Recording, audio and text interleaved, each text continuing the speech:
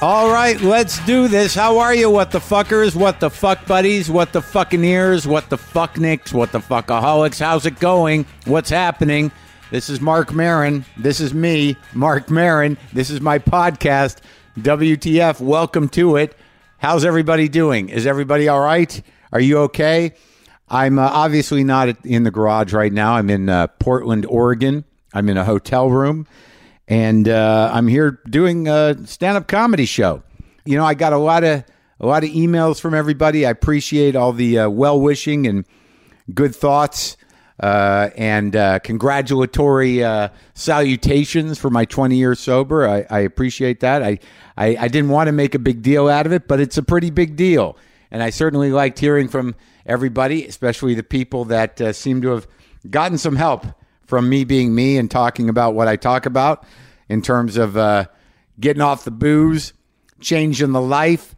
It was really nice. It's been great. It's been overwhelming. I don't always know what to do with the good things coming at me, but I am certainly happy to hear that I've helped out. I am happy about that. Last night, I did a show at Revolution Hall, which I don't know if you know about. Why would you? Revolution Hall is a venue inside an old high school. The entire high school has been turned into like office spaces, and they use the auditorium as a concert venue. And I'm starting to realize, because I've been there before, I've performed at that place before, and I felt a little weird. And I'm starting to think it might be triggering.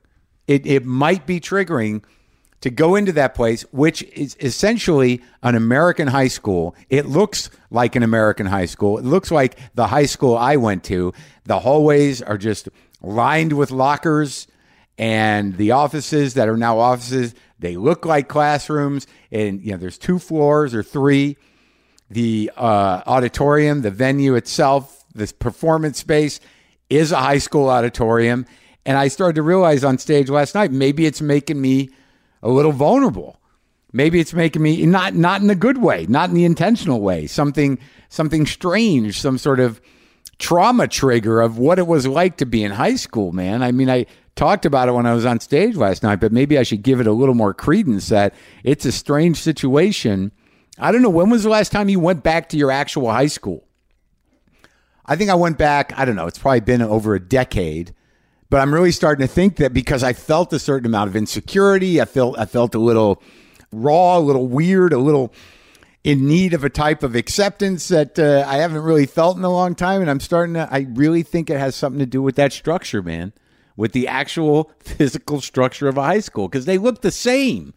Just those halls of lockers. There's got to be part of your brain that kind of just clicks back into that, like, oh, I hope I don't run into that dude, or I wonder if she's going to be at her locker today. I think I'm going to walk down the hall again before class. I wonder if I'm going to be late for class. I didn't do my homework. I think I'm going to ditch this class.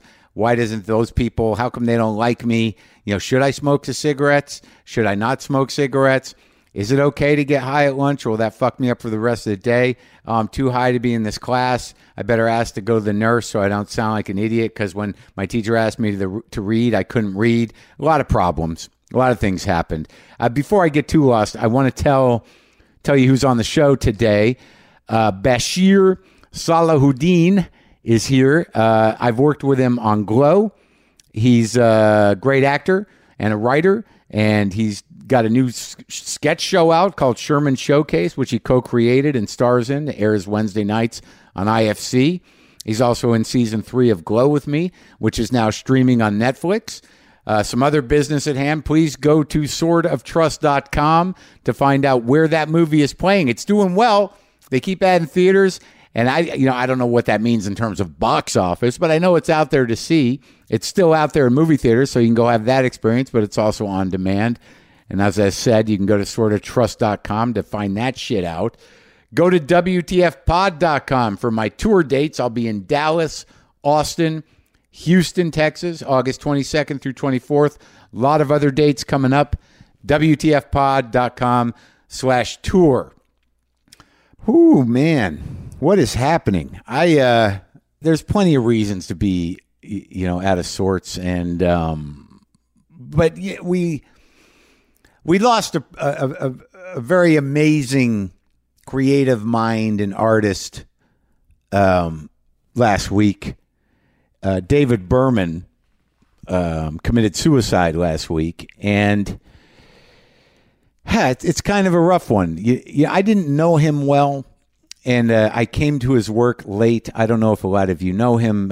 He had a band called Silver Jews. He was early on. He used to perform and work with Stephen Malkmus from Pavement, and they kind of split ways, I think. And creatively, and Malkmus did Pavement, and but I enjoyed the work very much. And he was always an interesting character to me, David Berman. He wrote a couple of books of poetry, very thoughtful guy, and he just had a record come out like a couple of weeks ago called Purple Mountains, and it's a stunning record. And he hadn't really put out any new work in like 11 years because he was wrestling with things. He was a depressive guy.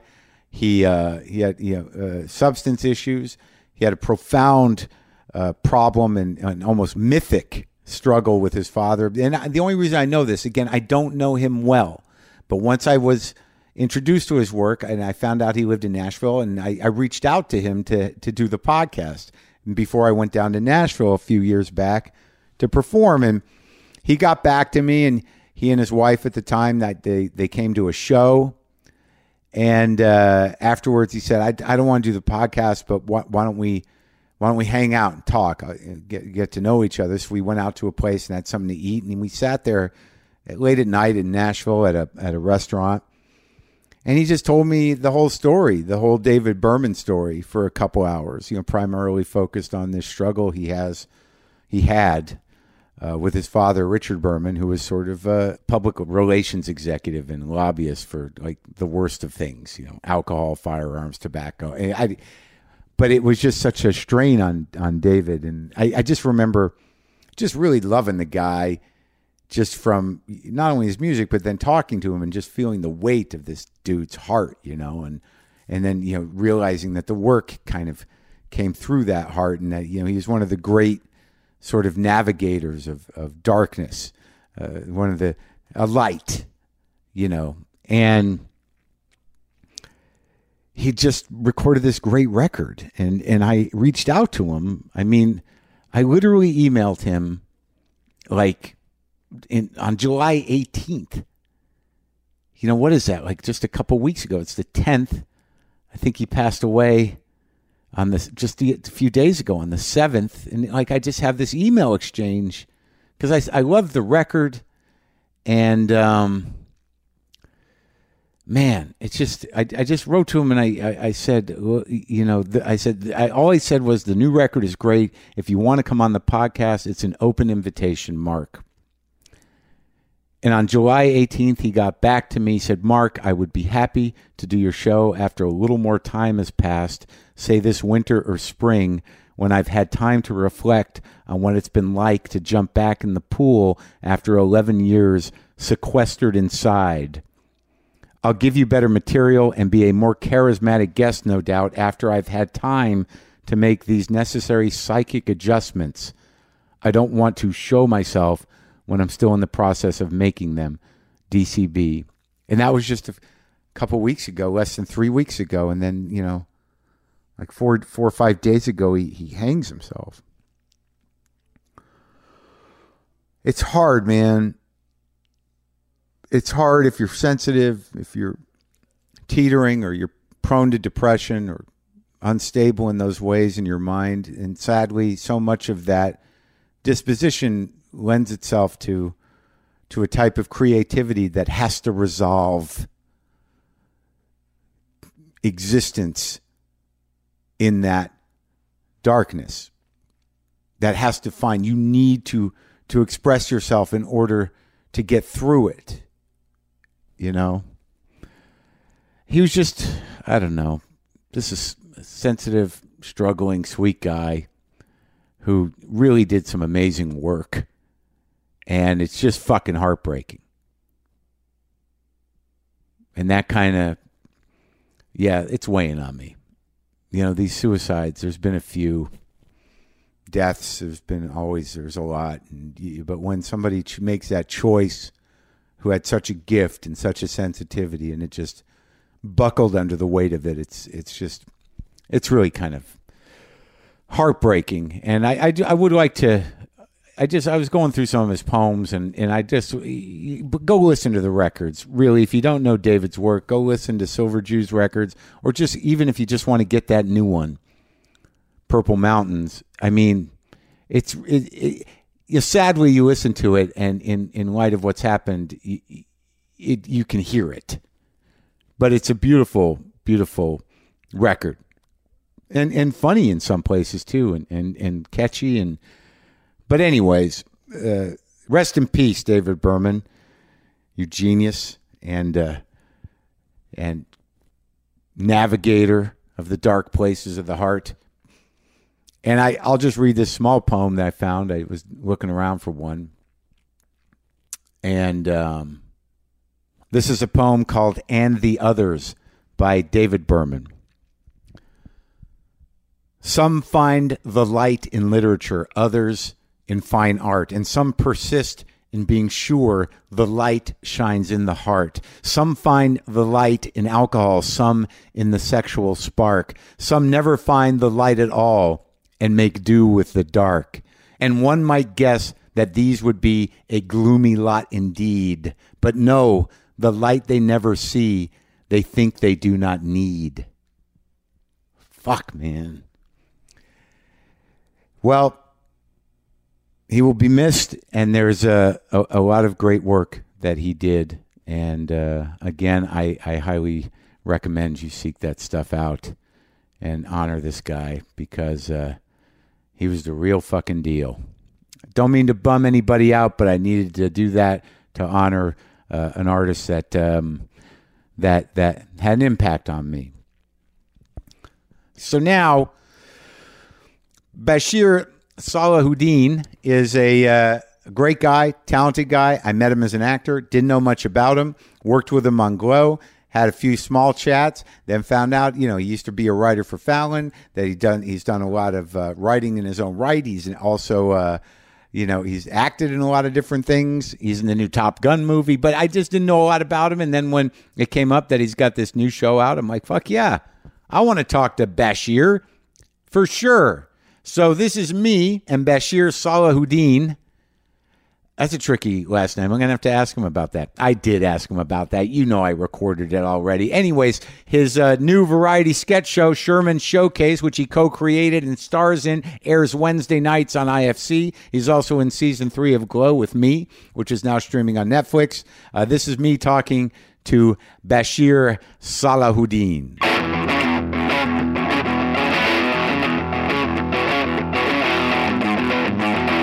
You've never done radio. I did The Breakfast Club. You did? Yeah. Like you were a regular guy? No. I did it on 2 weeks ago. It was cool. It was like educational. Really? I'm just learning. I don't do a lot of this stuff, so I'm learning. What did you learn, Bashir? I learned when I did that show, and I did Questlove's podcast too. I learned the most important thing is that I have to pace myself, because I came out trying to be, funny? Not even just funny. I think that, I know enough to know that's a mistake and just embarrassing, and the audience hates it. But I came out just high energy, and then I got tired, and then the last 20 minutes they asked me the real questions they were there to ask me, and you already spent. I was spent, and my energy was down, so I was being like honest. Oh yeah, you got that tone. Hey, let me tell you something. And being honest is not necessarily conducive to career nowadays. I think you got to be careful about. Oh, really? I think so. I think you got to be careful what you divulge. I think people nowadays, especially if they don't know you, like they kind of get to know us, the people I'm working with now. They know me. They know you. Yeah. You're spoken for quantity. Right. You make sense. People they know what they're coming for. Yeah. With new folks, I feel like you're kind of listening for a reason to cut it off sometimes. I think there's so much stuff to look at. There's so many podcasts and videos and everything. So the minute somebody says something that you're like, I'm not really feeling that. Really? Then I think people go, all right, that's my opinion about that person. Well, I see what you're saying. But what was it that, honest about, so you're there. I was honest. I had a really traumatic development process at HBO before we had our current shows. I thought you were going to say childhood. I was like, let's go. Let's go. And now it's just an HBO trauma? We could get the childhood trauma too. We can bring it all. We can talk about all of it. You got PTSD from your HBO experience? I got a little PTSD from the HBO experience. Dude, they ordered us to the series after 4 years of working on it. Which one was that? This is Brothers in Atlanta. Right. They ordered it to series, and then we had a writer room. We were doing all this stuff.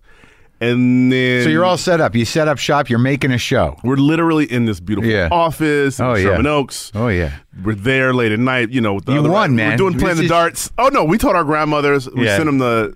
You're in show business now. I made it. Yeah. Baby, I made it. Yeah. It was hard, but it wasn't even like excruciating. Yeah. Right. And then a couple months later, you know, there was just some... We could tell from the beginning, right, that we weren't on the same page with them about the content. But what was the show? It was this is a half-hour comedy about two guys who go to Atlanta, to sing backup, and then his life is in shambles, so he decides just to stay. And it's in current time. Oh yeah, modern. Maya Rudolph was in it, playing this really funny, over-the-top like R&B singer. Yeah, who my character was a background singer for, like her mom. Like her mom. It was really nice for her. She was actually excited to get to play a character like that, 'cause she doesn't really usually get to play that. And so we did it, and we were like excited, and then the article, and we told our friends, and we're like, ha, and we're, then, it wasn't even like a fun, quick death. It was like a slow, drawn out 9-month, no phone calls being returned, turning in drafts, not hearing notes for 2 weeks. And then, and it's just like that slow glacial death. That slow Hollywood. Like you don't know what's going on. No one's really telling you. No, you don't know anything. And then one day you show up at work and they're like, oh, you didn't hear? Well, it's almost like everybody in town always hears before you, right? Yeah, so it's like you get a call from your agent like, hey, how you doing? Yeah. You're like, why the fuck are you calling me with that tone? Why are you calling me with the something is terrible tone? And that was it? It went away? They didn't even call us. They called our director and he called us and said, look, it was the best part of it is we were developing it, the head of the network at that time. Who was that? Mike Lombardo. He says, he goes like, hey man, this is really young and really black and really fresh, and I don't even get this. And that's what I love it. I love it because I don't get it. And we were like, hell yeah, motherfucker, you don't get it. And then when the guy called us to say they were going to not do the show, he's like, yeah, he just said he didn't get it. And that was it. That was it. That was game over for me. That was like my best Hollywood education. But you got paid a bit, right? I didn't want the money. They gave us a little bit. By the way, it was not a lot. They gave us a little bit of like, sorry, we fucked you over money. Right.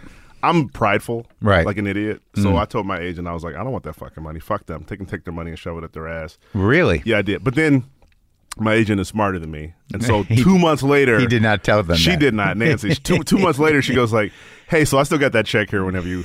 And I was like, yeah, we should probably take that. I should probably take that money. It's like, it's one of those things where it's like, whatever pride you may feel, you're not going to teach anybody a lesson there. I watch too much TV. I'm always like, oh, in 30 minutes, this is going to work itself out. It's like, no, it's not. This is going to be bad. Sometimes in life, as a grown-up, shit is just bad.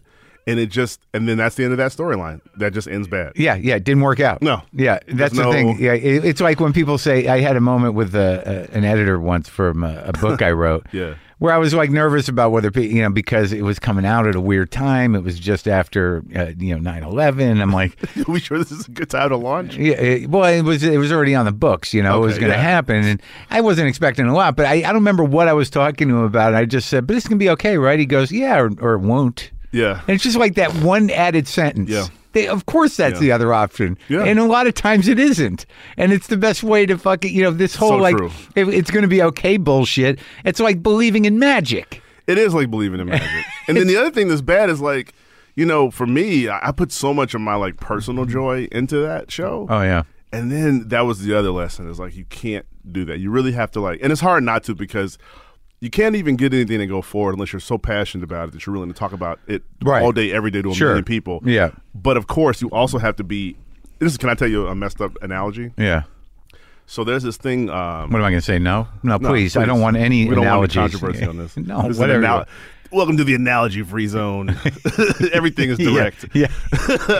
No, what I was going to say. By the way, this is fucking badass. Which one? This reminds me of my dad. People. Oh, he had knives. He had one. He had I feel like when I grew up in the 70s and 80s, and I always feel like older men always had this. In buck their knife, back pocket. some kind of buck I knife. don't know. We live in pocket Chicago. knife. I don't know what the fuck he used this for. Yeah, who knows? Like, but they're around. Yeah, we had knives. My dad was into knives. I don't. Yeah, What do you use it for? I just have it out there so people pick it up and say things about it. Okay, all right.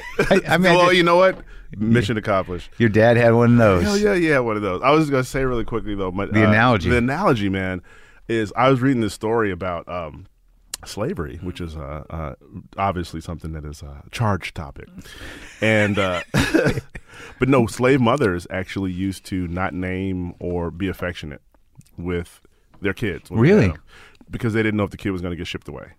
And so they would purposefully... This is once they were here. Once they had the baby, yeah, right. They would purposefully distance themselves because it was just too excruciating to give the amount of love that a normal mother intends to give, and then to be like, oh, by the way, that baby that you loved in Ohio. Yeah, yeah. And you're still stuck here in Mississippi, and you're like, God damn. So I say that terrible analogy to say that, unfortunately, I think in our business, that mentality can keep you sane, sadly.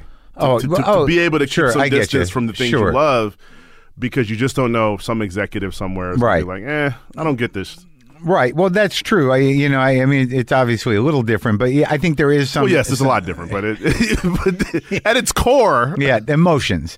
It's the emotional connection. Emotional connection. Yeah, I get it. Yeah, but because you have to engage that part where it's like, well, this is a business. Yeah, this is a job. Yeah, I am a creative person. Right. And I know I put a lot into this, but once you put it into the world of the machine, yes, then the machine all of a sudden has power and decisions, and that's that. That's it. And you can fight your fight, but that's why I'm always hesitant about like getting involved with movies, like independent directors. I talk to them like, sure, there's part of me that wants to direct a movie, write a movie, and direct a movie. But then you talk to these people, it's like I put 6 years in. Yeah, and we did festivals, and now I think you can get it on Hulu. There's Vimeo. I'm sending you a Vimeo link. You can go to Vimeo on a Tuesday morning and type all this shit in real quick. Hold on, let me. It's my life's work. That's where it ended up. It's discouraging. It is. So I'm sort of like, I'll just keep it immediate. But so you felt bad on the radio show for talking about the business in a way that you were disappointed. I didn't feel bad. That's a lie. The truth is, I didn't feel bad at all.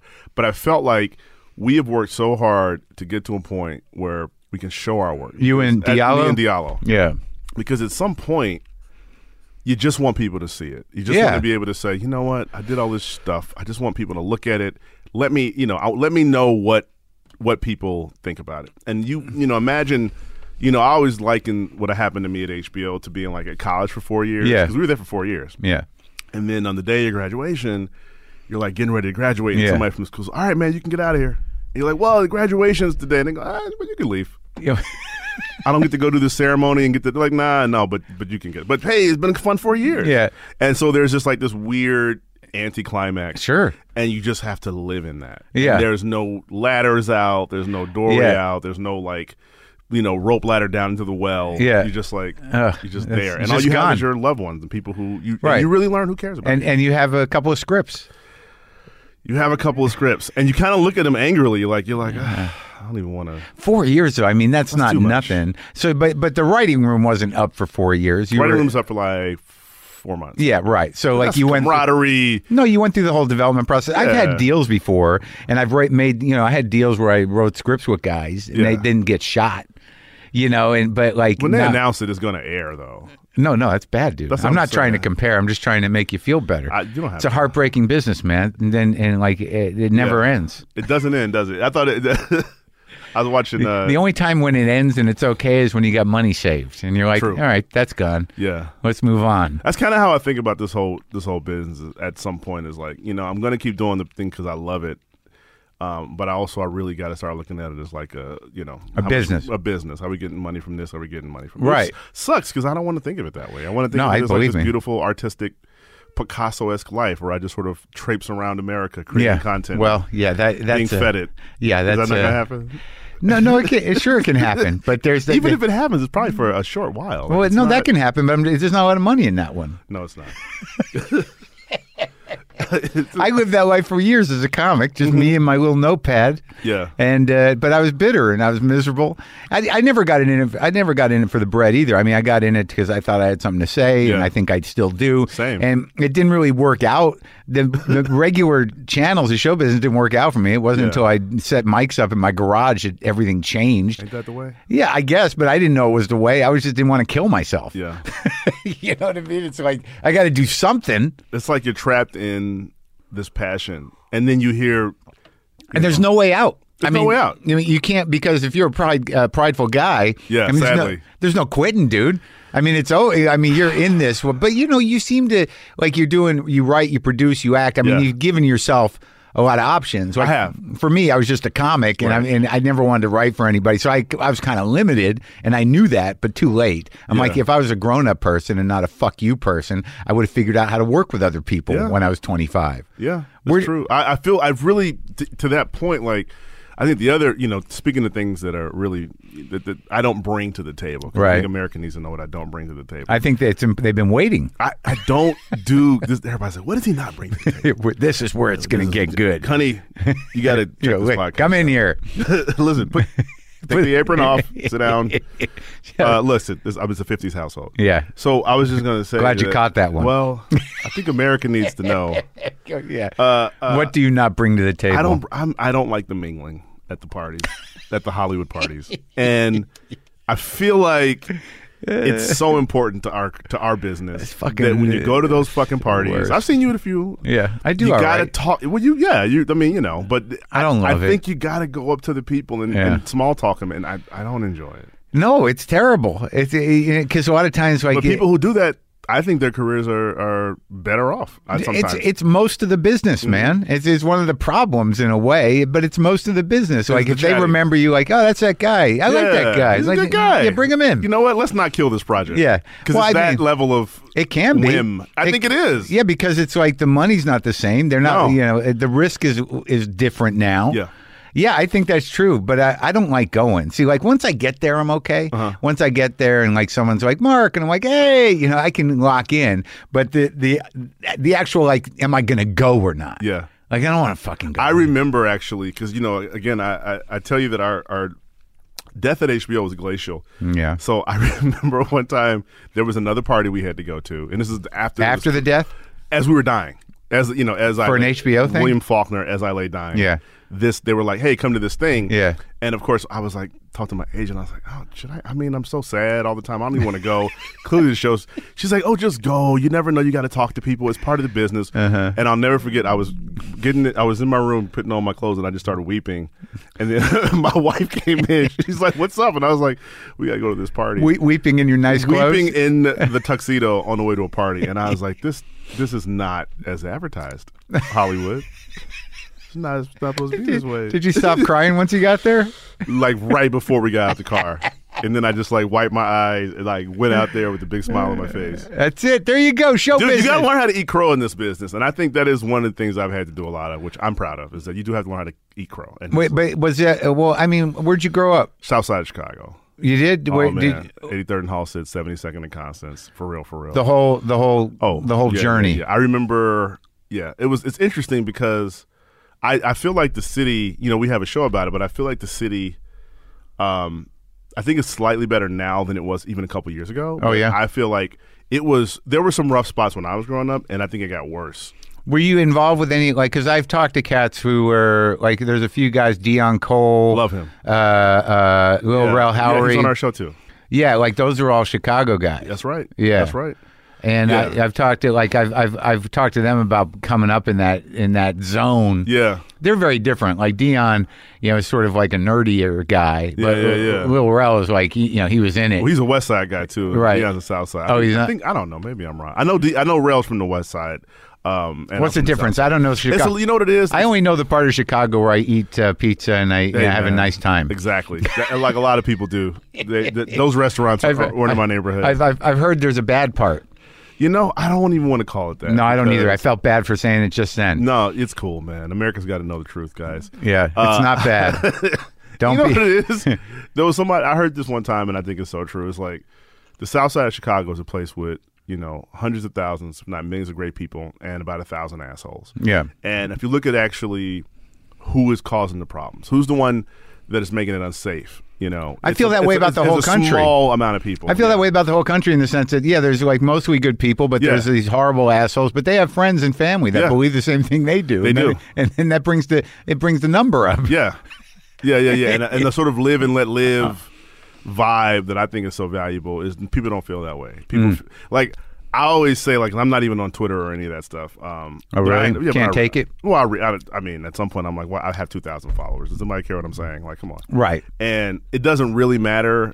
But also, two things. I found myself looking at it for I would say for 10 minutes every hour, the whole day.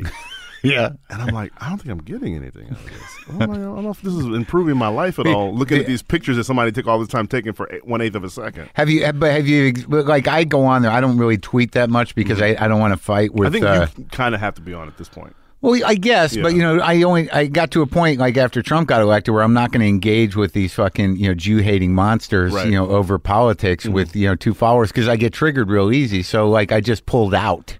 Smart. And I pulled out because it's like, it's not going to be funny for a while. Yeah. And then once I did that, eventually I'm like, what do I need to do this at all for? And occasionally I'll have these little flurries, but I'll always go check because, I'm on there. I want to see who liked it.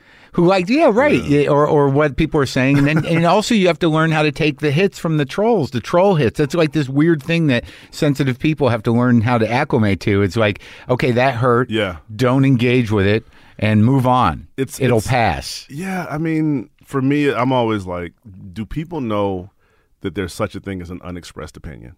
Like that's not thing. Anymore. Why? But I think should that's they? a lost art. I think it's a lost art. For fucking sure it is. Yeah, I don't know why you need me to know how you feel. Like I don't need to know how you feel. And guess what? I'm not going to tell you how I feel. And not even know. It's not. I don't even know who you are. Yeah, exactly. You don't even have a name. It's like I've actually said, and I'm kind of regretted. I'm like, maybe it's not great that everyone has a voice. It's true.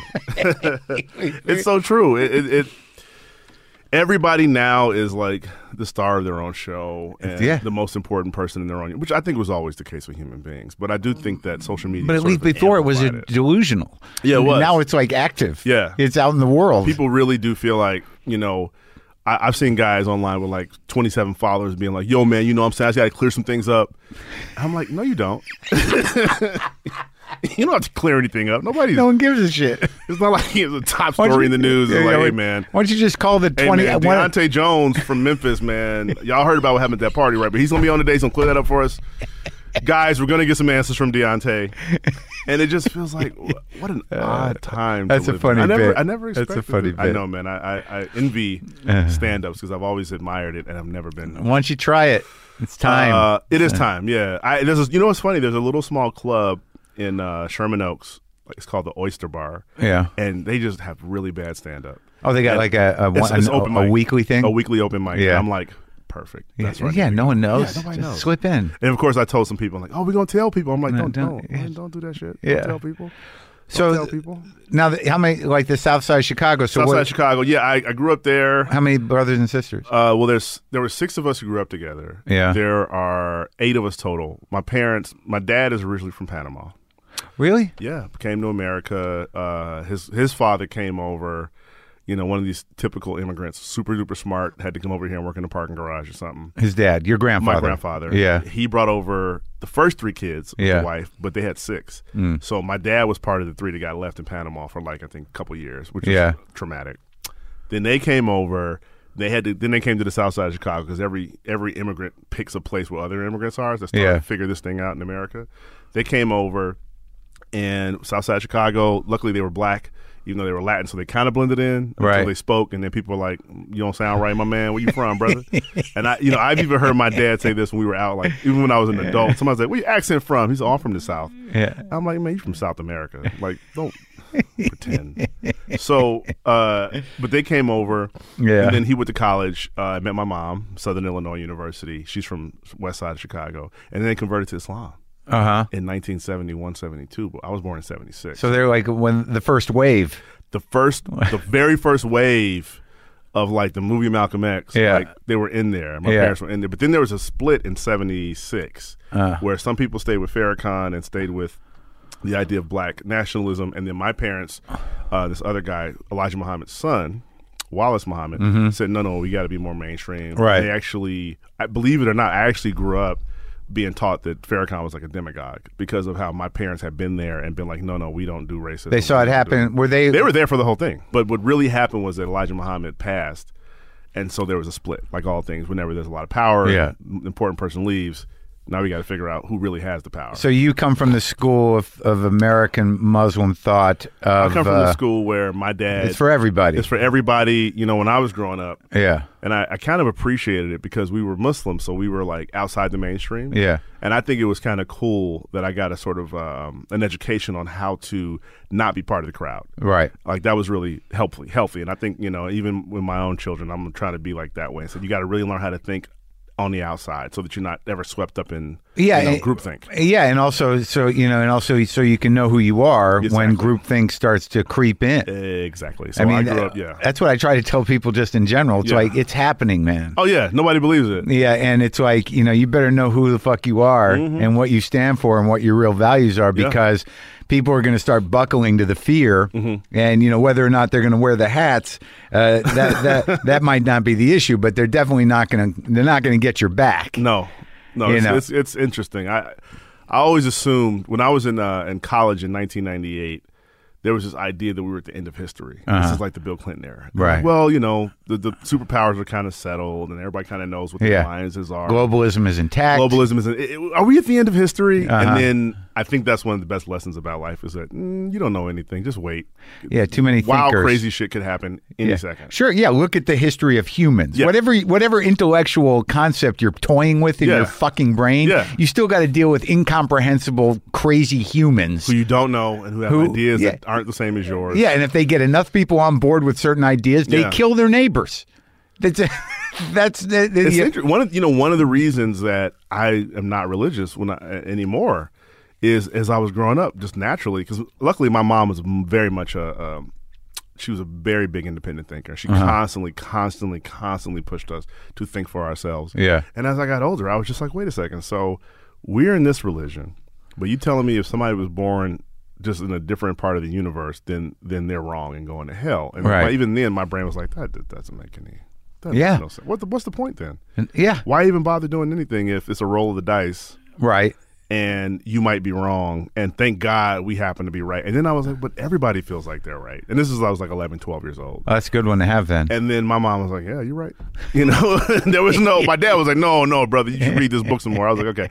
My mom was like, no, you're right, you should. She actually, God bless her, she gave me my first taste of alcohol growing up too. Oh yeah? I was putting her on blast. That was a good thing? We were at a wedding. It was beautiful. I got to tell you, it was one of the best things. It's one of the best things in the world where there's this thing. It's weird because in an alcoholic's life, that's not the great part of the story. Well, luckily, my bout with alcoholism was much later, so thank God.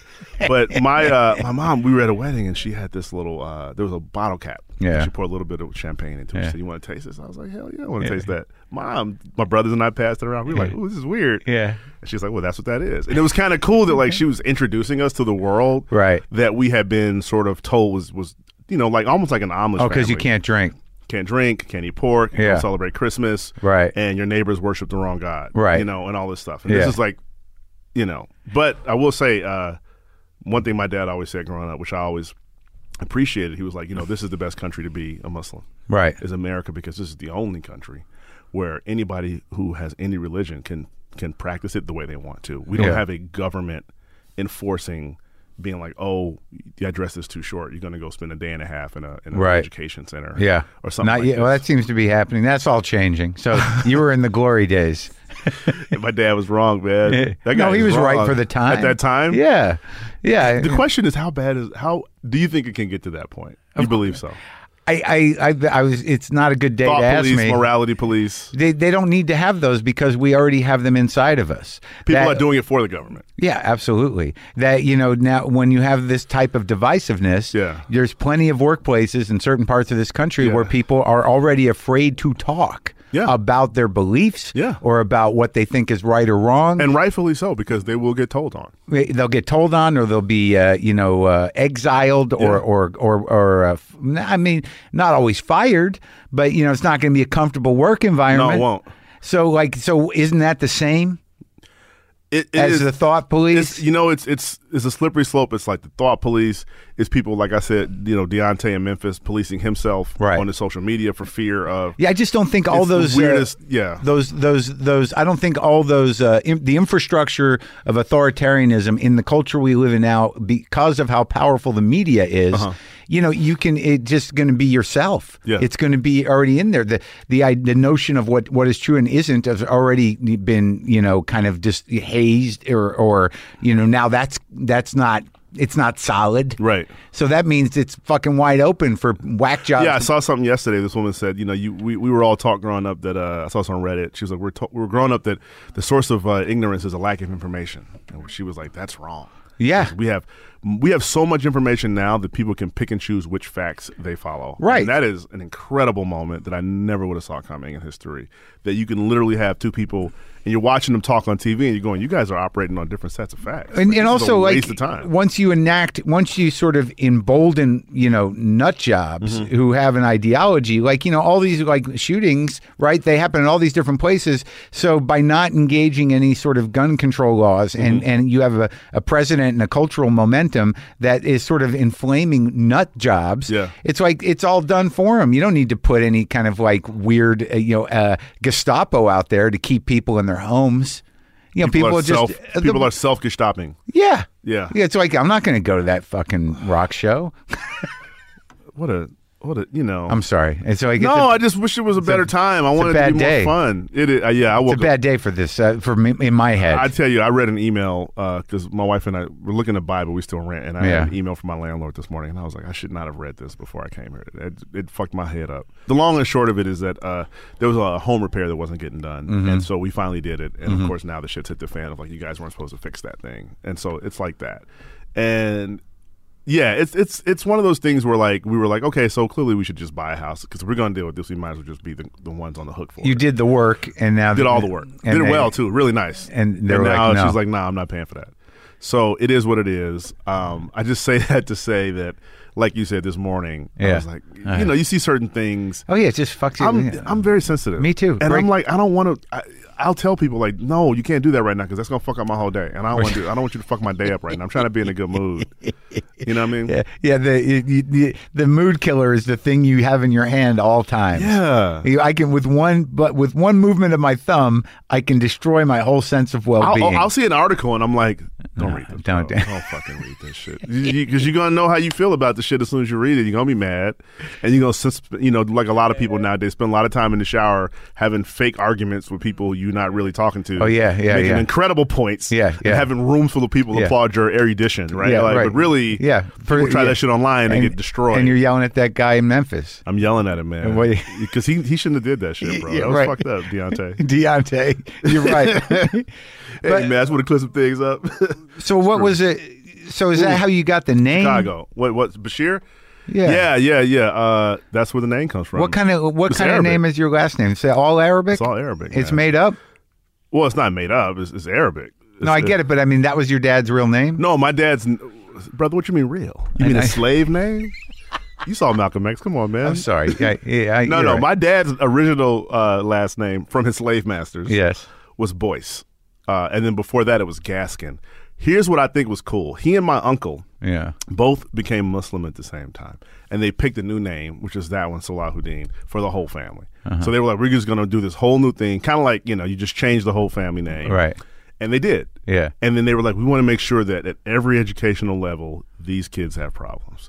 And they made sure that every substitute teacher, every school I went to, man, what kind of name is that? Yeah. And but like I don't see that as traumatizing. I see it as empowering. Sure. Because it helped me sharpen my own sense of humor, and it helped me get some thick skin, which I think is kind of necessary. People don't really have that anymore. But weren't there other Muslim families? For a long time we were at the Muslim school, but then after 6th grade that ended. We had to go to because the school only went up to 6. So you had to take your name and go into the real world. Take our name and go to that public school with them public school kids, and you get in there and sit down. You like it feels like that first day at Shawshank. You know what I'm saying? You're just like, hey, what's up, man?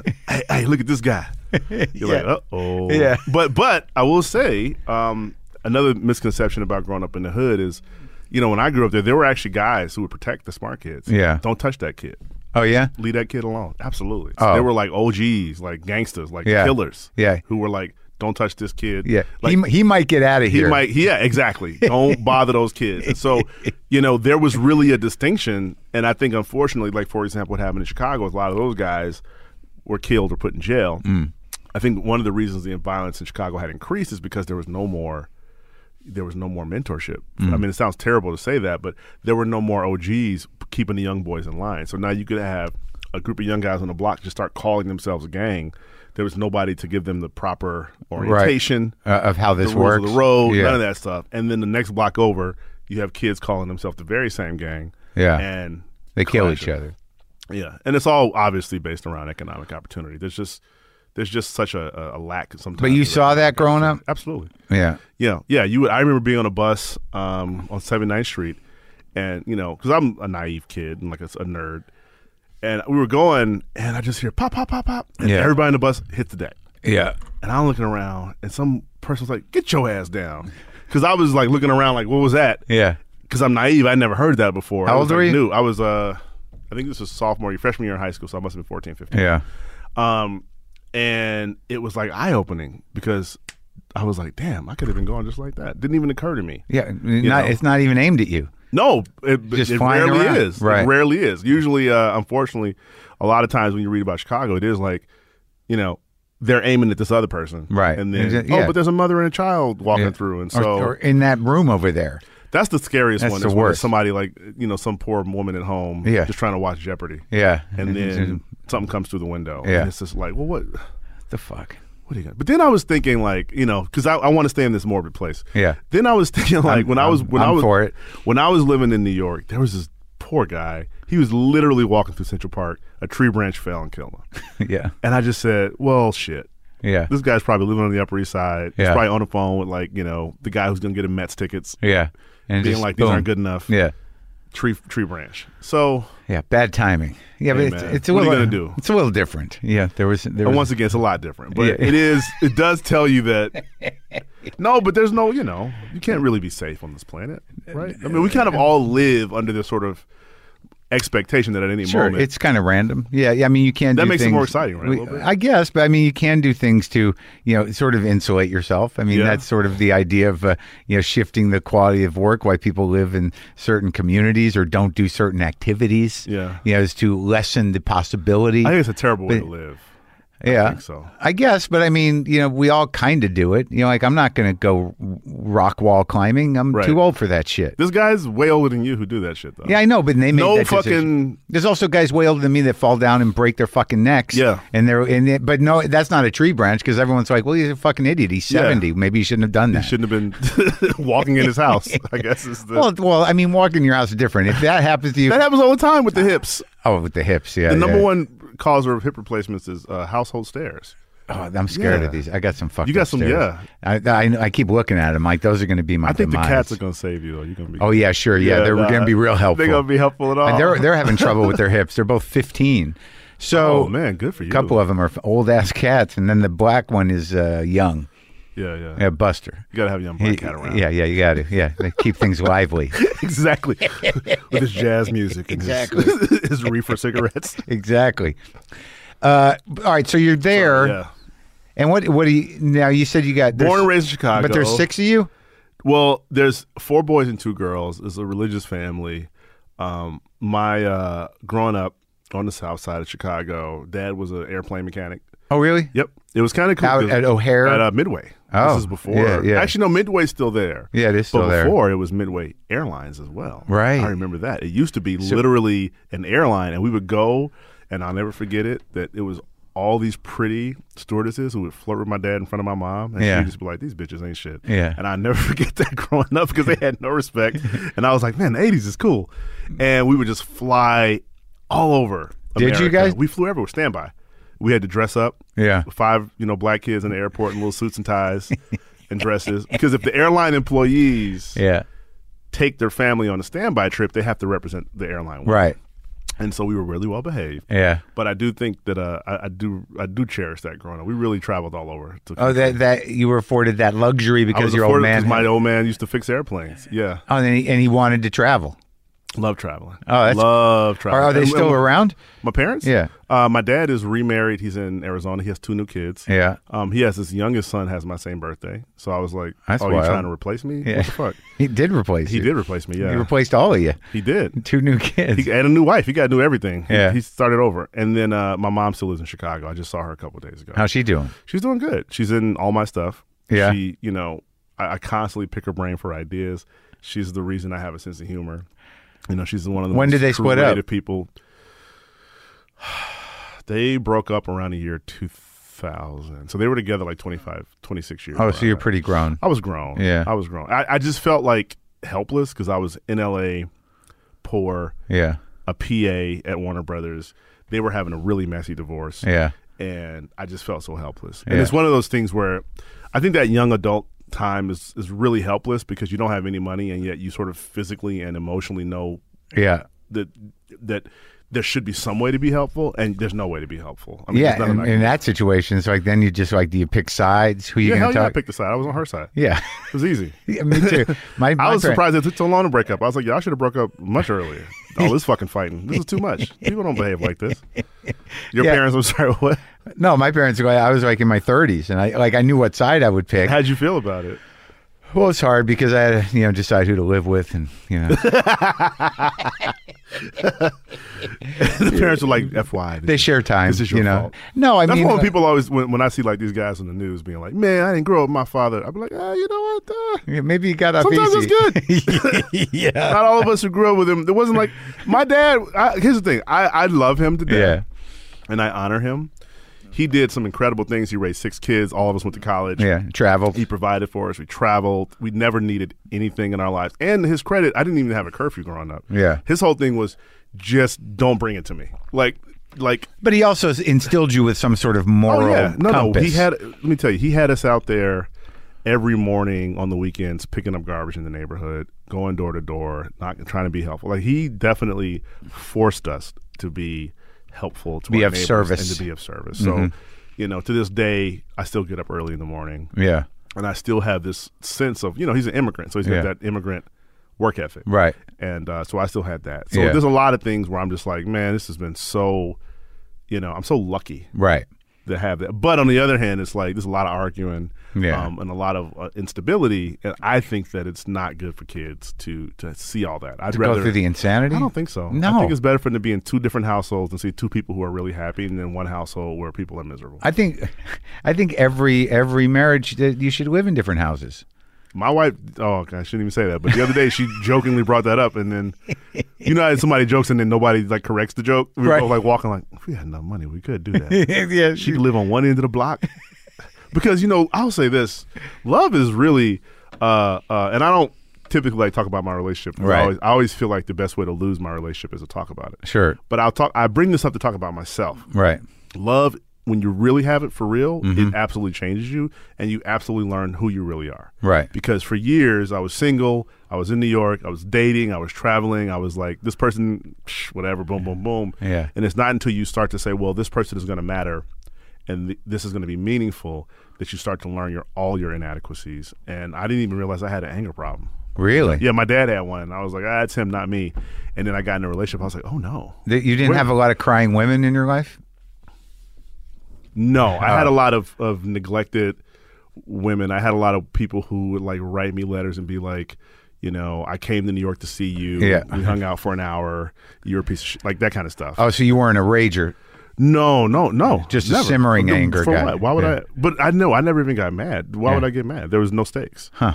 There was 0 stakes. It was like, I don't care. Do what you got to do. It was very like, I don't care. And it wasn't until somebody totally mattered that I realized like, oh, I have all this, and it's, the work continues to this day. Sure, of course. But it's I felt embarrassed that I had to do that much work to myself in my 30s. I was like, God damn, I am all fucked up. Yeah, I'm 55 and I'm going to therapy in 2 hours. And I just started again. Yeah. No, it's an it's an ever evolving process. But Yeah. I think that's a good point you make. That when you do finally find yourself in a relationship where it matters, where you want to be your best self, Or just stop yelling. Yeah. And stop sending like 3-page text messages. I literally had to block her on my phone Before you so that I realized you wouldn't loved text her a fucked up thing. Oh, because she got in there. Because she's in my heart and my head, and all of a sudden I'm jealous. I didn't know I was a jealous person. I was never jealous. I didn't give a fuck. Oh, dude, it's the worst, man. When you spend your life with this kind of emotional disposition that gets you through. Yeah. But then when somebody gets in there, then all of a sudden the whole structure starts to shake. Oh, the whole thing falls apart. Yeah, it was like a house of cards, and it wasn't even like. Well, I'm like, well, she's never going to see me cry. Yep, check that off the list. She's never going to see me raise my voice at a party. Check that off the list. And God bless my wife. She was very patient. Again, it's because she would look at me like I was an alien because her family, I've been around them. They don't encounter each other like that. I know. You go to these people's houses, you see these people's families, and you're like, y'all just sit in the same room all day and just kick it? Yeah, we just sit in the same. I know that's. You know what it is? I liken it to. There are people like I'm very fortunate in that. I used to have trouble sleeping. And it's not another slave analogy, is it? I got 3 more slave things before we get off here. I have a lot of them because you know what it is. Slavery just. Can we switch? So slavery just it baffles me because it's so like devastating and it's so incredible and it's so hard to believe.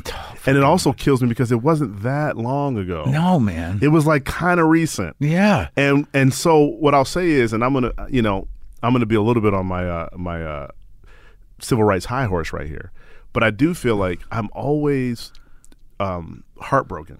Yeah. When I see people disparaging black neighborhoods, disparaging crime statistics that are in our favor, the amount of incarceration. Yeah. It's almost like you can't just do that. You can't just go out and sort of like totally and brutally disrupt somebody's entire self-being and history, then put them into a system that is designed for their failure. Yeah. And then when a few succeed, despite that, which is incredible, right? Yeah. And then some other ones do fall victim to all the traps that are put in place. You go, aha, you fell victim to the trap.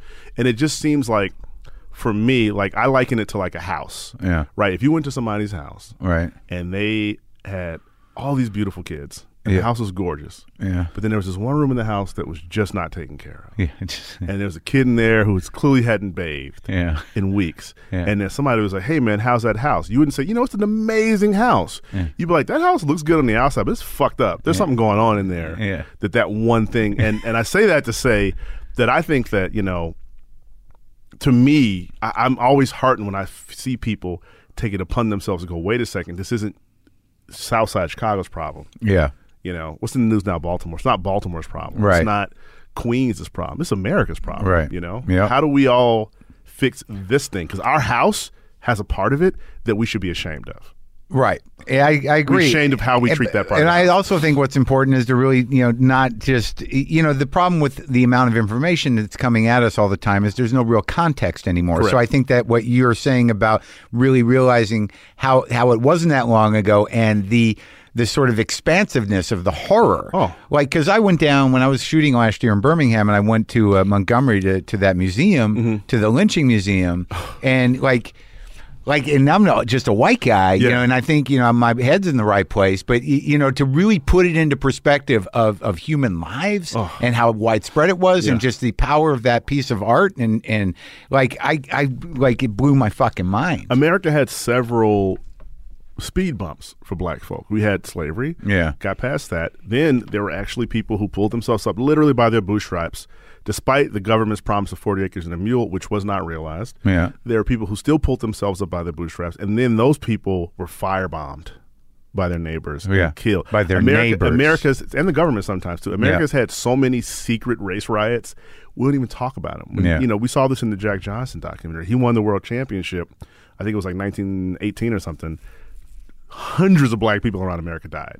It was like this massive bloodletting because he had dared to beat the white champ. That all happened. I just shot a movie in North Carolina about black soldiers in 1918 who were part of a terrible race riot, and they were just trying to get over to France and fight for this country. Right. And so then that goes, and then that goes away, and then you just see these systemic things, and then you have the war on drugs, and and it's like this constant barriers. And I'm always so impressed when I see black folk who've really succeeded despite all that, because I can tell you it is a difficult proposition when you don't have a community there to support you. Sometimes some do, and you don't have the traditional structures, and you're sort of writing your own. Think about this. A lot of black folk are writing their own history from scratch. Yeah. Starting in the 70s. Right.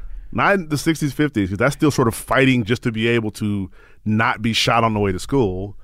You have us creating and implementing an entirely new identity, set of values, art, music, and all of it's revolutionary and new. And it comes from our experience, but it has to be sort of created on the fly, you know? Right. It's sort of like we have to figure out our own history because there's this gigantic eraser. Yeah. Has erased this sort of lineage. Right. Where, I mean, I don't even know where I come from. I'm sitting here. I mean, I haven't done the ancestry test, but like I have friends who can be like, oh yeah, my grandmother's from here, and then her grandmother's from here, and here's my great great great great grandfather and his mule. Yeah. You know, I don't have that. You don't? No. You don't? Do you want to get it? Eventually I'll get it. Because yours is probably a little different, like because your dad come up through It Panama. might be a slight difference, but Yeah. you know, the phrase diaspora refers to everybody who was kind of like dropped off on the slave boat. So we were Right. kind of all dropped off at different places. Yeah. So it might be different. It could be identical to a lot of other people.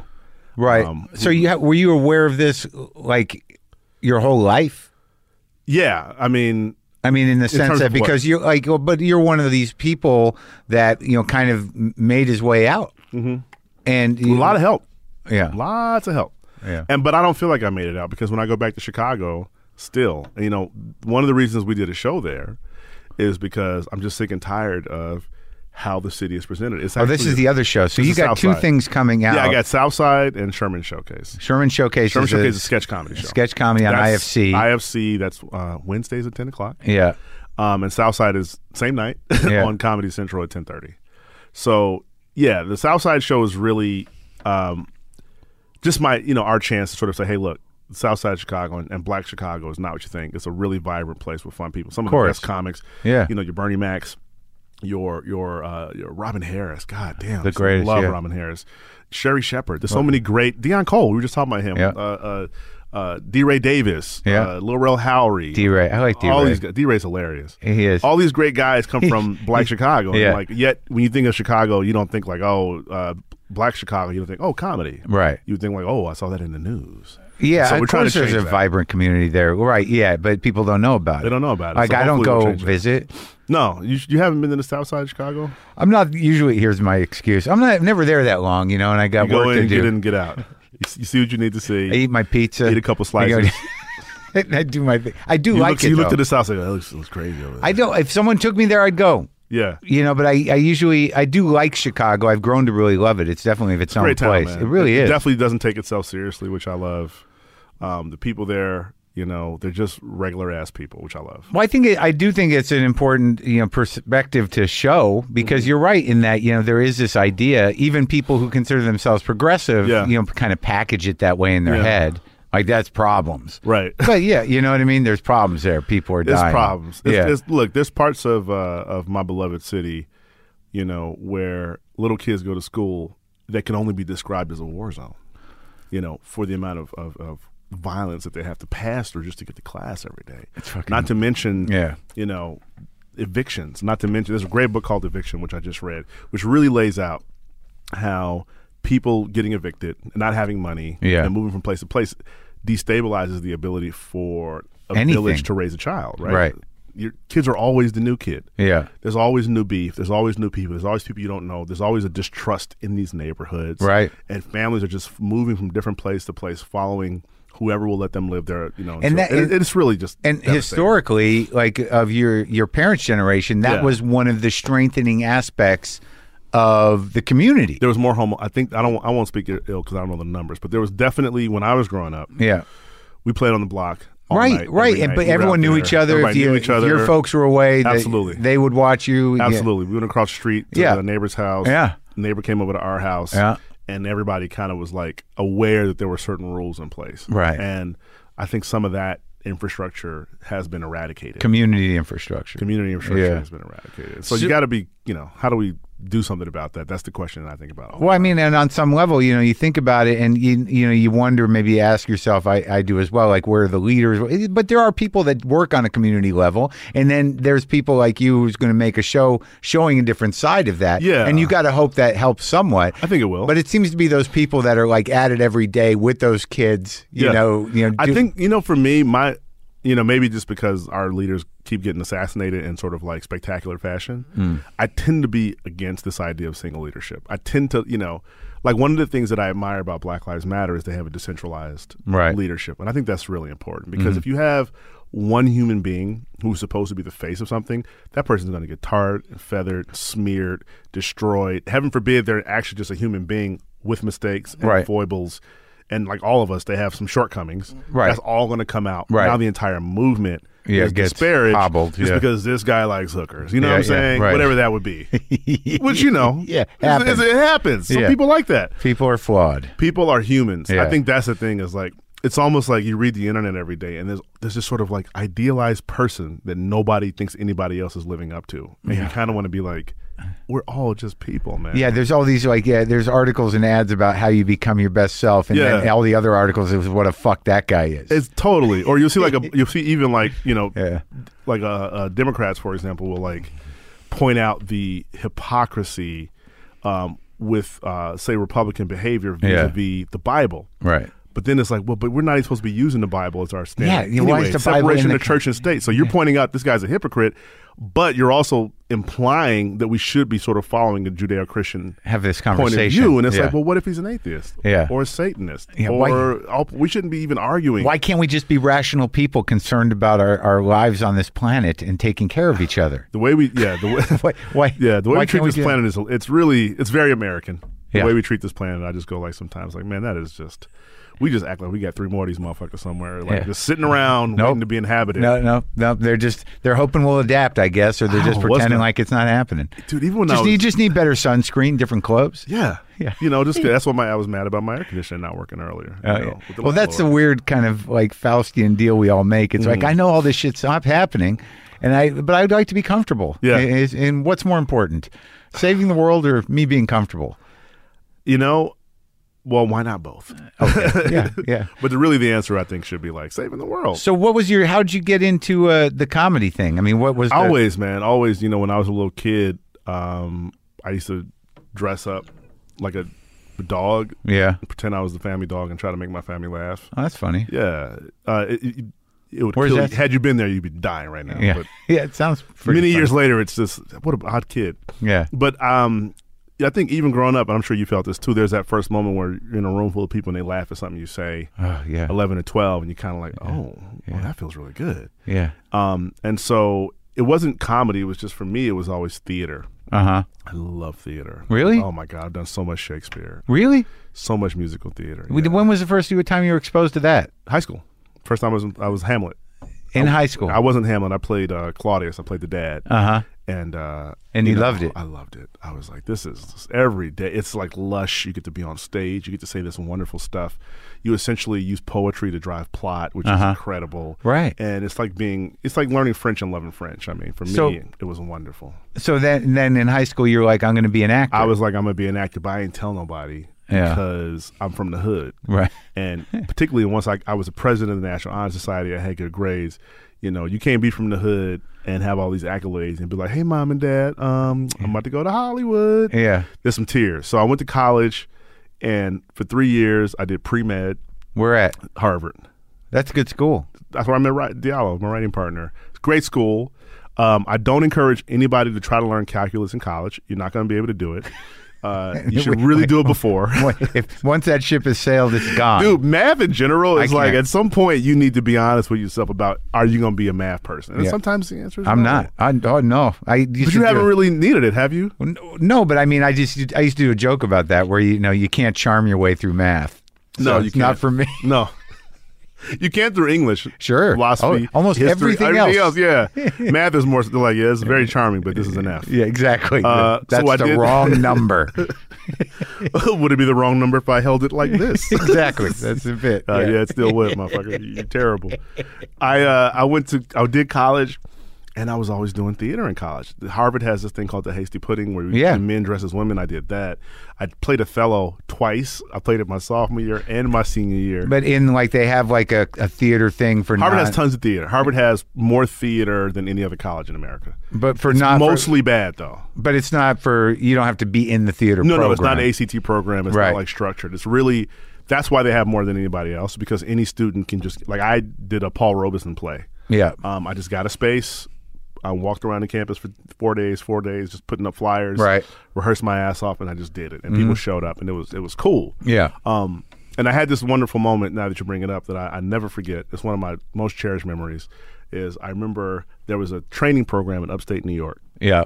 It's called the Hangar Theater Lab Company. And it was a place to really, as a young person, start your career as a real actor. Yeah. And it was not cheap. And my family does not have money. So I'll never forget, I called my dad, and I said, hey, man, this is my junior year. Yeah. Because, you have that foreboding sense in the back of your head, like, there's a day of reckoning coming. Yeah. Because your ass is not going to medical school. Yeah. This facade will come to a lie. And you haven't told them. I haven't told anybody. Yeah. This is coming to a head at some point. But you just like party and dance. Like, But are you getting good grades in the pre-med? No, terrible. Oh. Terrible grades. but passing, but terrible. My worst grades at Harvard were my pre-med grades. And then I finally called my dad my junior year, and I said, hey, man, so there's a theater training program, and I want to go do it because I want to be an actor. And I'll never forget, he said, okay. He said, I think we kind of always knew you were going to do that, so all right, I'll pay for it. That was it. He paid for it. It was wonderful. That was one of my best memories. I was like, I felt this weight lift off my shoulder. I just felt it. Dude, it was so good, man. I wish it on everybody. That moment when you accept who you're gonna be. Yeah. Yeah. And it was great, and I was like so happy. And then my mom was like, "Okay, we just finished your pre-med requirements," and I said, "What the fuck?" Yeah. And so I got. Oh, so she was like, it's like, indulge him. She's like, but make sure he finishes. Yeah. My mom was like, well, yes, you can go, but also just you never know. You might want to be a doctor. Right. I was like, I don't think she realizes the degree to which I'm getting off that path. Yeah. You can't just casually fall back into that. But they're worried about your future. Well, they know where I come from. Yeah. And they know how hard it is to do something from there Yeah. that is at the level I had done it. So you finished school, though? Finished it, man. Graduated, came to L.A. Oh, right after? Right after. Well, not immediately. I went home to Chicago first because I didn't make enough money. Yeah. I worked as a paralegal downtown Chicago. To save up to come save here. up enough money to come to Los Angeles. Came to L.A., and then just had every odd job. I was a PA. I worked in restaurants. Where were you a PA? At Warner Brothers. Oh, just general? Not on a shoot? No, I was a PA for Warner Brothers Studios, which was cool. At that time, their two big shows were Friends and ER. So I would see like the cast of Friends, and I would see like George Clooney out there tossing the football with some of the like crew guys. Yeah. And I was like, dun, dun, dun, dun, dun, dun, I've made it. Yeah. And I remember one day I was driving the cart, and I whipped around the corner, and I hit the brakes like, it was Brooke Shields. I almost hit her with a cart. Nice. And I said, man, that would have totally ruined my entire Hollywood career if I would have been where I was going. That's done. Yep. Random black kid assaults model. By accident. Yeah. How did he even get on the lot? That's the question I want to know. How did he get on the lot? Says he was working here. Claims he's working here, guys. He's from Chicago, by the way. The bad part. The bad part. Yeah, we can't vouch for this guy. But we started doing our own thing, and then we like you did. Yeah. Wasn't getting what I wanted. Wasn't happy, and we started making our own web videos. Me and Diallo started making our own web videos. We were always doing sketch comedy. Diallo Riddle. Yeah. Yep. And he's some guy you met. We met in college. Right. Very similar background to me. Big family like I'm from. Really funny guy. Well, what was the New York time? You talk about New York. Fallon. Oh, right. That's right. So that's after that. Yep. We were making our own videos, and then Jimmy, actually first David Allen Greer, God bless him, caught wind of us and hired us for his show for like 2 seconds. Which one? It was a show called Chocolate News. Yeah. We kind of got there after they had done everything. Yeah. But it was cool, man. And like being in a writer room for the first time. So you were a team. Yeah. We were a writing team. Right. And we did Chocolate News. And then Fallon called us and said, hey, man, you guys should come out here. We met with him. And, it was a 13-week contract. And we were like, yo, man, the last person that had a TV show and talk show from the SNL camp was like Chevy Chase. Right. That was not a show that lasted a long time. It's terrible. Your words, not mine. Everyone's words. America had made a decision about that show. Oh yeah. So at the time, Jimmy was also maligned because they were saying, "Oh, he breaks up in the sketches. He's not. I think he's great. He's incredible." So we went and we worked. We had a 13-week contract, and we moved to New York. Didn't know what the hell was going to happen, and that was 4 great years. Ended up being 4. Got an Emmy nomination, and we did sketch. And obviously, our show Sherman Showcase is sort of like the most logical progression. It's so A.D. Miles was the head writer? A.D. Miles was the head writer. That's right. Yeah. It was cool, man. Morgan Murphy was there. Sure. Anthony Jeselnik was there, and then a bunch of other really cool young. It's interesting, like with Jeselnik, because I always thought he had the best jokes. Sure, they would send monologue around. Yeah, but then it would be like, that's hilarious, not going on the air. Hilarious, not going to air. Hilarious. I'm like, these are great jokes, but he's not going to say this stuff. Yeah, you know. So okay, so you write for Fallon, and he's a good guy, right? Great. Because like guy. A lot of people like criticize. Really focused on the funny though, which I love. Oh, he's so funny. Like it's not, but I'm saying he's not like. Like it's not small talk with him. No, you know but that's what like people criticize him because he's so goofy and cute. But I'm like, that's what he's doing. That's what he does. Yeah. And like when I do it, I just did the show like a week and a half ago. I'm always like relieved. Yeah. You know, to like it's going to be fine. Dude, he made us feel so. We were there. He made us feel so comfortable. Yeah. I could not. I was so grateful that he made us. You know, it's funny. I never appreciated how hard his job is until I was on the couch. Oh, and dude. I was like, fucking holy every day. Shit, this job is hard. Yeah. But he kept the ball in the air. He kept it interesting. He's quick. He kept setting us up for line drives. Yeah. You know what I'm saying? We had really good hits because of him. And so I said, oh, man, I am getting educated. I am learning. That shit is hard. Yeah. To be out there, and it's like you're out there alone. I know it's live to tape. You could edit it, but if you got to edit it. He's so quick when you're talking to him, and he listens. Yeah. And he likes to laugh. Yeah, he loves it. Yeah. One of the things I love working with him is that it really is about the funny. I mean, you talk to him, as I was saying before, it's really not a lot of small talk. It's like, how do we make this funnier? What does the audience think about this? Do we like this part of it? It's almost like technical. Yeah. And you kind of learn, because we were there some days, like, I don't know if you've ever written for a late night show, No. but it's like, dude, 20-hour days sometimes. Yeah. And so every fucking day, and I don't give a fuck how great your day was on Monday. Yeah. Tuesday needs to be good too. Right. And Well, so I always, work. that's hard ass work. Yeah. Man. But I kind of like hard. Yeah. In my life, anything that's been hard has usually been like really worth it. Right. And the easy shit is like, it's not worth it. The payoff's better.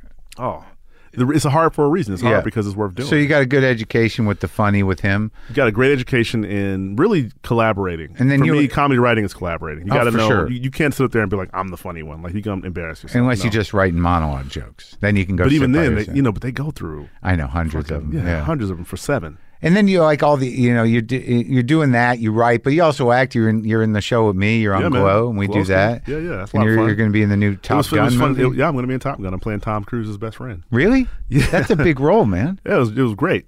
It was great. It's funny. I was on an aircraft carrier, and I was about to shoot the scene with Tom where he's in a jet, and I'm outside the jet, and we're having this really tough moment. Yeah. And then I just had that amazing moment of imposter syndrome wash over me. I'm like, who in the fuck life is this? Who is this guy? But then I looked at my paper trail and I'm like, yo, man, 20 years in, you've acted in movies before. It's not your first movie. You've acted on TV, you're recurring on 3 different TV shows, produced shows. I was like, you have the resume of somebody who would be in this moment. Right. But it's hard. Did you like the moment? Did I like it? So you're the new best friend. You don't go down, do you? No, man. I don't even get to fly a plane and shit. Oh. Everybody's like, you get to fly planes. I'm like, nah, I'm the... Who was the guy in the first movie that got killed? That was his best Goose. friend? Goose. That was Goose. Goose. Dr. Anthony Edwards from ER. Yeah, the new movie, yeah. But you're with Tom a lot? Yeah, I'm with Tom the whole movie. And how was that? Educational. It's funny. Tom Cruise reminds me a lot of Jimmy Fallon in his professionalism. I'm greatly aware that everybody's got stuff to say, but the good news about what we do is that we get to sometimes work one-on-one with folks. And I will tell you that every discussion I have with Tom, it's similar to Jimmy in that Tom is like, what is the audience thinking right now? And I thought that was really cool to see. Like literally, I don't care where the camera is. I don't care. Anything that's happening on set, it's always going to pass through one single filter with him is like, what is the audience's emotional response? He really sees himself almost like a roller coaster director. I know that sounds weird, but he's like, we need to make sure this thing has enough thrills, enough highs, enough moments, enough everything. And is he the producer? I think he's always the producer. Yeah. I mean, if he's on the movie, it's his movie. Yeah. So to watch that and to be like, oh, I know people would think, movie star, right? It's like, oh, movie star. Yeah. One thing he always told us when we were on set, he was like, the reason I have a long career is competence. I study this stuff. He said, I've tried to learn what everybody on the movie set does. Yeah. He said, I go to movies, I sit in the back of the audience, I look, I see what they respond to, I see what they don't. I've done that all over. It's really like a scientific undertaking, almost like a technical undertaking. And I think for myself, I was like, damn, I really want to learn how to do that because I don't think of my writing that way. I never thought of it. When I write, I always thought of it as like, how do I say what I want to say? Right. I never thought of it as, when I say this, what will the audience feel? Right. And I think just that second part, which is where he is something that I want to get better at. It's sort of like an empathy thing almost. Like you put yourself in the position of the audience. He is a fan. He said, like, I'm a fan of these movies. I need to be able to watch this movie like a fan and feel like a fan feels it. Uh-huh. And I think that's actually, to his credit, it's been the key to some of his longevity, is because when you go to his movies, them shits really are exciting. Nice guy? Super nice. Yeah. Yeah, by the way, I'm not going to say one bad thing on this podcast. I know that. I'm not. Even though I could destroy, fuck all these guys. I could kill all of them. Yeah, but could you? But I'm not. No. No, I probably couldn't, actually. Yeah, you're going to be diplomatic. Absolutely. See that? You're in show business I'm in now. show business, man. I can't be no crying, a little small talk. I cried a little bit, y'all. Say nice things about everybody. That's the worst, when you try to be all manly and then oh yeah, you're like, I'm just gonna break down right here if you don't mind. Yeah, and then they know, mind. And then in your heart, and then no matter how much you try to act tough outside, after that they kind of look at you and go, yeah, you're just crying, bro. Yeah. I had to bring you tissues and shit. Yeah, the dog was licking your tears. Just know I know that. You know, I know that. Vulnerability is something that I always saw as weakness growing up on the South Side, man. There's some tough guys, man. Yeah. And I think that's why a lot of black folk will tell you, particularly if you read Twitter and stuff, you know, because even though I'm not on anything, I'm the world's #1 troll. I troll everybody. I always tell people I'm like that janitor in the Breakfast Club, you know. You know, I've been to your stuff. I know what's going on. Yeah. I read your tweets. Yeah. So, but vulnerability, you know, and it's linked to emotional expression is something a lot of black folk, I think, have traditionally been raised to see as weakness, because it's too tough to, like, go out there, get the man stepping on your neck all day, come home, she'll try to be some kind of, you know, mother figure and father figure and provider, right? And then also acknowledge the fact that you are fucking depressed as fuck and you barely got out of bed yesterday. Right. Because the kids are crying in the other room. The rent is due. You can't sit up here and do that. You can't feel sorry for yourself. Yeah. But obviously that leads to some emotional destruction. You know, even in myself, and I'm one of the lucky ones. I came from a nuclear family. Everything was there. Again, we were talking about that with my woman. Like, I did not realize the level of emotional damage that I had. Right. And it was devastating. Yeah. You know, I had to like be honest about how fucked up I was. And that is something I never thought I would have to do. It's nice though.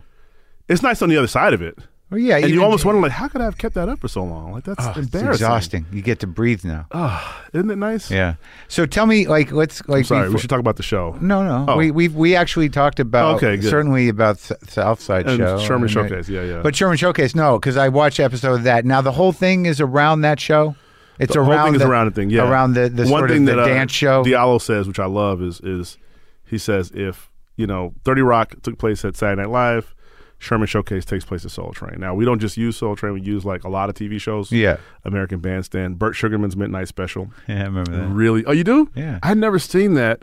Diallo, to his credit, used to get these, he used to literally be up late at night watching the infomercials for Burt Sugarman's Midnight Specials, and then he bought them. Yeah, I kind of remember. He watched them all. Yeah, I kind of remember it being on when I was a kid. I'm 50. Cool. I'm 55. Yeah, because he was like, he would sit there and talk. I barely remember. Yeah. I mean, I watched the VHSs in the early 2000s. So that'll tell you. Yeah. Oh, excuse me. I guess it would be the DVDs at that point. So it's sort of that kind of rock. But the idea is that, look, music showcase. We love music. Diallo DJs. I sing. Yeah. You know, we both play instruments. We've always loved music. We've always been strongly into music. When we were at Fallon, we did all the musical bits. We wrote the Slow Jam the News with Obama. We were the guys who did the history of raps. And even when Stephen Colbert came on to Sing Friday, we produced it. We were always with the musical guys. And you're working with the Roots. That's got to be great. Oh, my God. Working with Questlove. You know, every now and then you meet somebody and you go like, man, I hope this person is this way. And then they are. You're like, oh, thank God. He's a sweet guy. Man, you know this business. So when I was at Fallon, I will say that whole thing about don't meet your heroes is so true. So many people, I'm like, hey! And I'm like, oh. Well, that guy is a jerk. Yeah. And you can't even do anything because they're like, motherfuckers will embarrass you in front of the rest of the room full of people, and all you can do is just eat that shit. Yeah, but not Questlove. No, Questlove is the fight. You know what I like about Questlove is, like, he is a nerd in the greatest way. In that, when I say nerd, I mean somebody who has tremendous interests, and they're unafraid to pursue them without anybody making fun. They don't give a fuck. They love Dungeons and Dragons or Star Wars. And Questlove's case is music.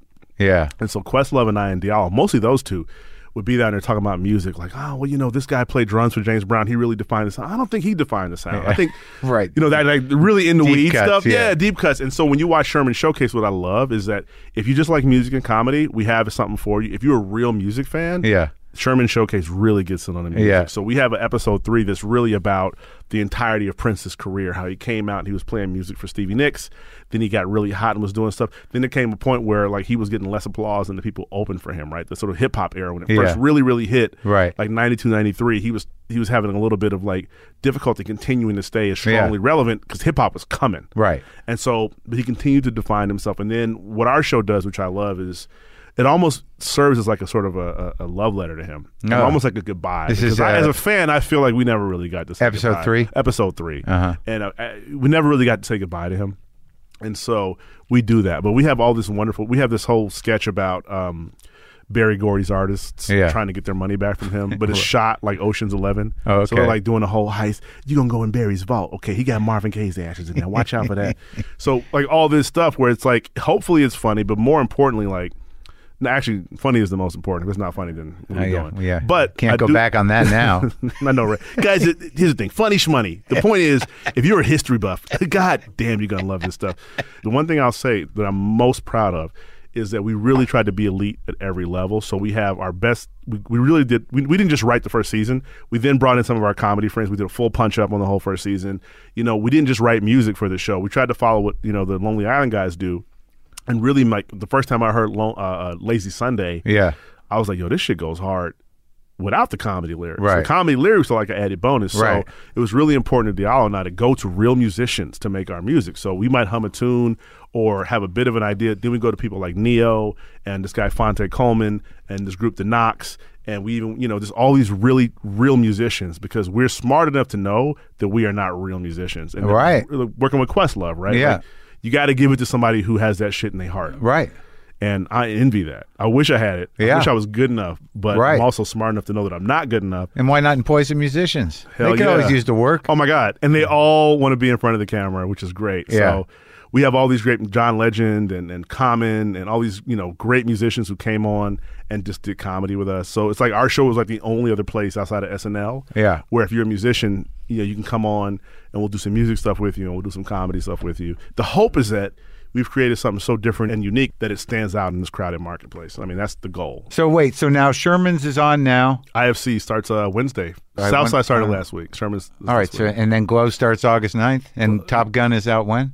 Top Gun, I don't know. They didn't tell me. Oh. You know. But you know Glow's coming on August 9th. August 9th, man. I'm excited. I was hanging out with Sidell yesterday. Oh, yeah? I've had so many friends tell me that they think, they're like, oh, you know, Mark is so lucky to do that show because he gets to be a real asshole and he gets to just say whatever he wants. And you can't do that anymore. I mean, do you feel like you're doing a part where you get to be more over the top than other people get to be? I don't know that I play it that way, but the way I feel is that like these guys existed, and that's one of the reasons why that it wouldn't people work if like it was fake. Yeah, they like Sam. Like all these women come up to me and it's like, that was my dad's friend. Everyone knew Sam, Sam. My dad was like that. My dad hung around guys like that. That guy was like a regular guy. Yeah. Back in the day. Yeah. I mean, he's just he's a bit of an asshole. I don't think he's a conscious misogynist. Everyone was swimming in the same water, dude. It was just the way shit was. Yeah. You know, he's obviously not a racist. So he's a certain type of asshole that is not as toxic as real monsters. Right. I don't think Sam's a monster. He's not trying to kill careers and destroy people's lives. No, he's a sad sack asshole. Yeah. Yeah. It's America's favorite asshole. It is. Yeah, people love a cranky, sad sack asshole. Good talking to you, Bashir. Thanks for having me, man. Yeah, this is great.